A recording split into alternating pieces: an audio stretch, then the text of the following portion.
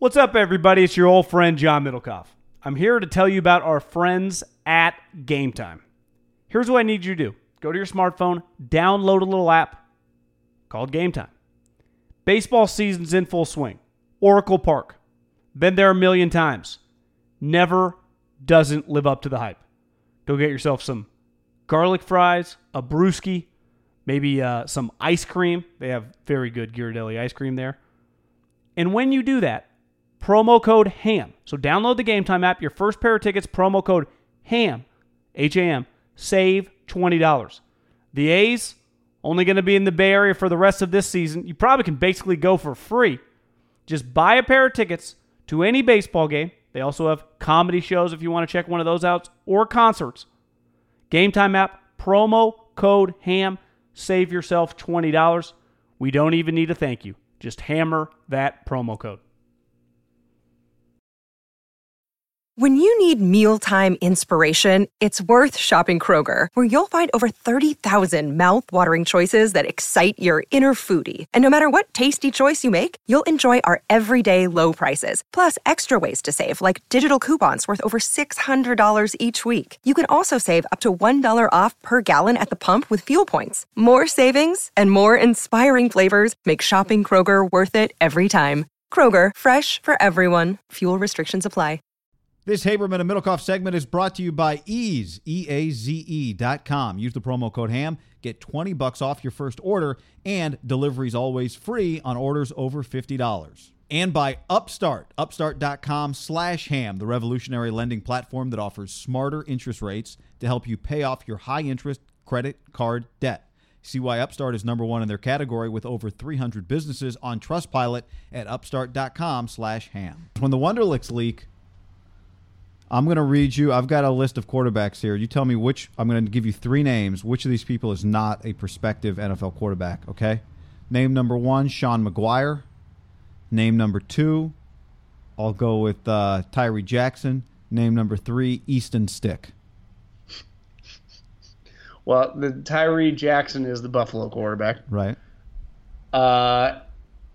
I saw the list, so I know that Easton guy's name is on there. All three of them are real. They're actually all three real people. If you put a gun to my head and said, just give me some information on Easton Stick, like school, attributes, some stats, I don't even know where I'd start. Honestly. Yeah, you'd go to North Dakota State. That's where he's from? That's where he's from. And, some people think maybe he'd be a fit in Philadelphia, actually. Seriously? Yeah, later round guy, or maybe undrafted. I don't know anything about Easton Stick. I just Googled it while we're talking. But he did have the fourth highest Wonderlic, John. Bob McGinn, Ryan Finley, 43. Gardner Minshew, 42. Daniel Jones, 37. Easton Stick, 32. Clayton Thorson. He's 6'1". Okay. Clayton Thorson, 32. Trace McSorley, 31. Will Greer, 30. Brett Rippon, 28. Jarrett Stidham, 27. Drew Lock, 26. Tyree Jackson, 25. Dwayne Haskins, 25. Sean McGuire, 22. And Kyler Murray last at 20. Can I read you the first sentence? You see Easton Stick. He looks like a Wall Street trader. 6'1" white guy. The first line of Zerline's overview. Okay. Revered team leader. Whose tenure was marked by consistency and success. There you go. Back up. He's a winner. Yeah, he's getting drafted. By the Eagles? Maybe not draft free. He feels like a better McGloin. See, this is where, you've got a situation that got a little weird with Wentz last year. You traded Foles. You want Wentz. You want him to have a good year so you can sign him. You want him to be happy. Wentz, quote, I love the kid to death. He's one of my good friends. I do think when you, more often than not, like the smaller school guys, there's like a different type close bond than sometimes I think at the bigger programs can be just a little faker. Like I'm saying, I think Wentz is telling the truth. Like if you go to North, there's a bond they have that like the guys in Alabama, it's just different. But he can't be so talented that he threatens Carson like Foles did. Well, the guy is 6'1". This guy ain't Wentz. What do you think about Kyler last 20? To me. By the way, let me also say this, John. The whole this is offensive that it gets leaked every year doesn't bother me one bit. No, it should get leaked. It's information. We can get all the other information. We get this information. It's a test score. We have all the other guys' test scores. Like, some guys done shitty. Some guys have become great players. Some guys have done really well and become shitty players. What's the famous, like, line? There's been a lot of intellectual derelicts. Like, just because you're smart doesn't mean you're going to be good at anything in life, let alone play quarterback. That I think when you see this, there is a baseline, though, for quarterback. For the most part, there are a couple outliers. I mean, Brett Favre would tell you he's not the smartest guy in the room. That's the one that really stands out. But, like, John Elway, Stanford guy. Peyton Manning's a fucking genius. I mean, Brady clearly is pretty smart. Like, Aaron Rodgers probably too smart. Like, a lot of Drew Brees went to Purdue. You know, like, if Drew Brees had not made in the NFL, he'd be like running an engineering firm. Andrew Luck's a genius. Russell Wilson, sharp. Most good players are pretty smart at that position. Favre was a 22. So, like, to me, the lowest, like, Derek Carr was a 20. You know, that to me is about as low as you can get. So he's on the low end. Though, I would say the difference between, like, he brings something to the table these other guys don't bring. So it's just like he can make up for, like, he has time to grow intellectually with the sport because he can run. Like Kaepernick, I think, was like a 28. Like, a lot of guys, to me, are like 27 and above become really good quarterbacks. Have you seen a Wonderlic test? Yeah, administered them. Like, do they measure your ability? Like, they can't really measure your ability, like, process what you're seeing on a football field, right? No, it's not about football. It's like it's like if you have 7 pens in a cup, and 3 of them are red and 4 of them are purple, and it's like one of those. I take the 4 purples away. How many pens do you have left at what color? So like, you could be a 20, but you can be number 1 in football eyesight to brain processing, and 1,000%. It's more. It's now just a baseline to compare to other quarterbacks in the history of football. It's not. You could argue it's not that relevant. I think a lot of teams will tell you, and I've read about this, and I don't know if, like, you know, teams that I know do this, I don't even ask. But, you know, like, have psychologists that administer, like, specific type tests to get like cognitive thinking. I know the Patriots had a guy. Remember Mike Reese wrote a story that their guy, like, retired or went to do something else. NBA teams are big on this. I mean, a lot of teams are. They have their own kind of specific thing. But the Wonderlic is more administered just by the combine, not necessarily like the teams don't give a shit, really. I mean, they do, but they don't. Like, Kyler Murray's going 1. He was going 1 unless that number was like 3. Like, Vince Young scored a 6. And the one knock on him, like, looking back, besides he was inaccurate, was just he didn't have the capacity mentally. So, I mean, it's not ideal, but it's not a negative. He's so good it doesn't matter. It's just one of those things, like, in life, if you're so good it doesn't matter, then you're so good it doesn't matter. His score, to me, to be a red flag would have had to be like 10. Like, 20's fine. Right. It's not a red flag score. Did you ever read the Klemko article on him? No, the one was his dad heavily involved in that article? Yeah. I think I skimmed it. Yeah, I mean, he's just. What did you take away from it? Yeah, I just think there are some questions, like some of the motives of the day. Like, it just. Say what you want about Baker. He might have been cocky but there weren't, like, motives. There weren't, like, angles for the family. It was just like, yeah, this dude's playing football. He gets a little cocky and caught up playing football. You know, he probably drank a little much that night in Arkansas when he got tackled. But it wasn't like, you know, he's trying to play different people. Like, I think there's some, like, are they trying to play the NFL and play baseball and just, like, accumulate the most amount of money the way his dad kind of took a signing bonus out of high school and then refused to get back. They sued him. And then the part of it was, like, the way the Dan Patrick interview went. He had been prepped for it, and the lady that prepped him talked to Klemko. It was like it all went out the window. He just started doing no comments. Like, we had talked about what to say. Like, you know, I love them both. I'm still gonna play it out.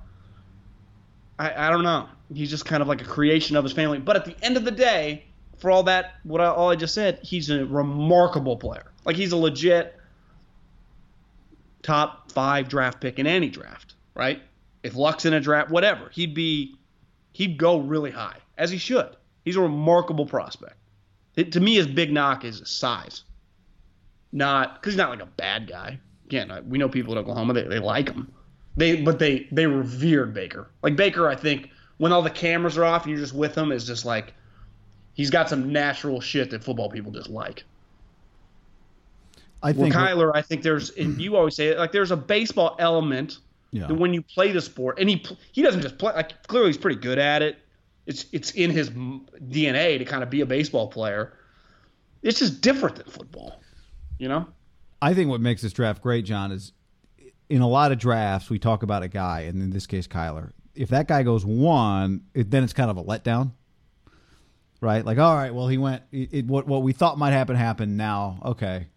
But with them, if he goes 1, like there's still the Rosen element to this whole thing. Now maybe the Rosen element occurs before the Kyler draft pick. Probably not, though, at this point. Like at this point, Josh isn't getting traded now, right? Like they're waiting till Kyler is wearing the Cardinals hat for them to trade Josh Rosen. Well, Guy, there's a chance that Josh does not even get traded on Thursday night. Right. He might not get traded on Friday. Is there a remote chance that he does not get traded over the weekend at all? Well, I do think if you're them, like your incentive to trade him immediately would be, are we sitting there on Friday going, you know what, there is this guy, we would get this pick. The incentive to trade him that night would be you have a first-round pick to use that night, right? If you trade him to the Giants. Like you want to use that pick. First-round pick? Yeah. How would you get a first? You get a first round. Well, that's for what Rosen? I'm saying. But you're not getting that. You're not getting the Giants' first round pick. You're not getting. What if they offer? Yeah, but it's like we can get the second now, or you can hold out. So the incentive Friday would be like, right? Maybe it's Rosen plus something, Rosen plus our third, and we get a Rosen plus our fourth, and we get that second round pick at the top of probably the second have round. to happen Friday because it's second and third round on Friday. Oh, you're right. So yeah, so that Friday would make sense. Like if there's a player that they like, then they do a deal. If there's not, then they wait it out a little longer. But I feel like at their point in the franchise's just development, they need to do it Friday because they need to use that pick. Could you do a player for player, like Rosen for some starting linebacker or something if you like that more? Yeah, but do you really trade a quarterback prospect for a linebacker? Well, then maybe it's like a player and a okay, pick. we'll give you a third, but we also want your nickel corner. Exactly, or something, you know? like the Alex Smith deal. Yeah, and that guy became their nickel corner. And actually, as it turned out, that deal was with Washington. So you actually can sell that internally, like, well, I know I'm getting an NFL player and I'm getting a good pick for Rosen. Like that's probably what I'd shoot for. Would you rather have the second round pick? Or would you rather have the player that may be undervalued on the other team that you like and their third round pick? That's where I think more than likely, if they really believe they're going to take Kyler, they're discussing right now. Yeah, like, if that Rosen pick, but see, I would say if that Rosen pick that you get is at the top of the second round, which doesn't feel like it would be, that's pretty tempting.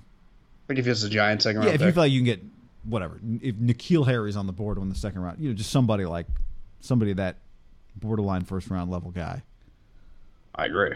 So it's a starting player. Because I think if you're the Giants, you're going, wait a second, if we don't have to give up our second, we can get another guy, we can take another guy and get a quarterback. Like that's a grand slam. If we end up that's what I third. think that's what I think a lot of these teams are like. I think we can get this guy for a third round pick. Yeah. I think you're right. If he gets traded for a third round pick, that's pretty fucking nuts. Because think about this.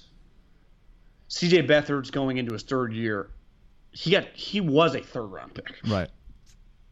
So you get Josh Rosen for a third round pick a year into his career, where he didn't show anything great, but it was what it was. The team was the worst team in the league.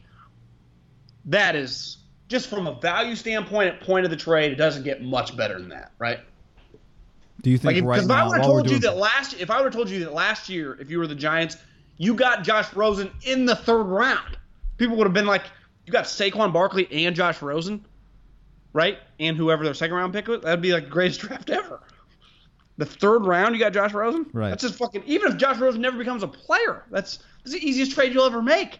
If a team gets Josh Rosen for a third rounder, to me, you're fucking doing cartwheels down your office hallway. Because that's just too easy of a trade to make. He's cheap. Like, it's just the Niners gave up a second for Jimmy Garoppolo, but then they had to pay him $80 million. Right now, while we're making predictions, do they get a second or a third for Josh Rosen? Because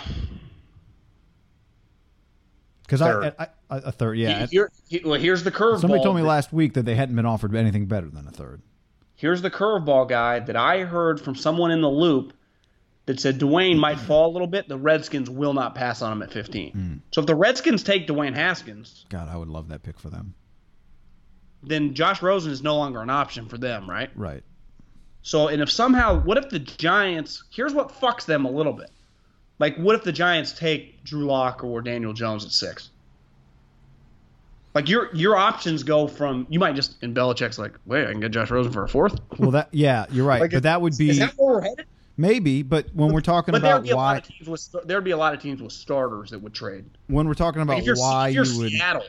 If you're Seattle, you're like, we'll give you our 3rd for Josh Rosen. He'll just be the backup, and then we'll trade him again, right? Yeah. Someone would trade for with a starter. I don't know. They value the quarterback, but they value their picks so much, those 3rd-round picks in Seattle, and they need them because their quarterback just got expensive. I don't know if they could afford to do that. Like, they need that 3rd-round pick to become a starting defensive back, don't they? The Seahawks. Well, I just use them as like a random arbitrary team. I'm just saying the Packers. There'd be a lot of teams that you could justify, like, let's just get this guy, and this guy will be an asset for us in a year. He just comes, because the backup. He looks awesome in the preseason. We flip him. Could the Raiders justify it? Yeah, I mean, I'd be thinking about it if I was a lot of these teams. For sure. What I was going to say though is that would be the reason to do the trade on Friday. Like, if you're the Giants, right?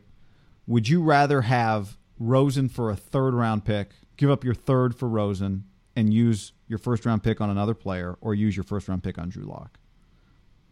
If you'd rather trade your 3rd for Rosen, you need to know that you can actually do that before you make your 1st-round pick. Yes. So that would be the problem for them though is if you're these other teams, you're like, okay, I'll give you a 3rd for Rosen right now, but I'm not going to give you a 2nd because I don't know exactly how this draft's going to shape out. Like, what if Dwayne Haskins falls to me if I'm the Redskins? And I take Dwayne Haskins and I use that 2nd on a player.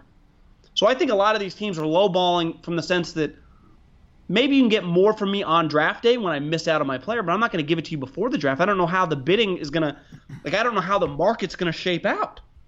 Unless you're drafting in, like, top 3 or 4, I've heard a lot of people that just cover the NFL. Let's call it what it is. These mock drafts are fun.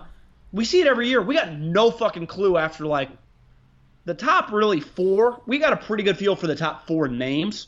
Like Bosa, obviously Kyler, Quinnen Williams, Josh Allen, may not be top 4, but top 5 or 6. Devin White. But by the time, like, pick 8 goes, like, TJ Hawkinson or, like, who knows? You just don't know, guy. It happens every year that all of a sudden by pick 10 or 11, you and me are on our couch going, whoa!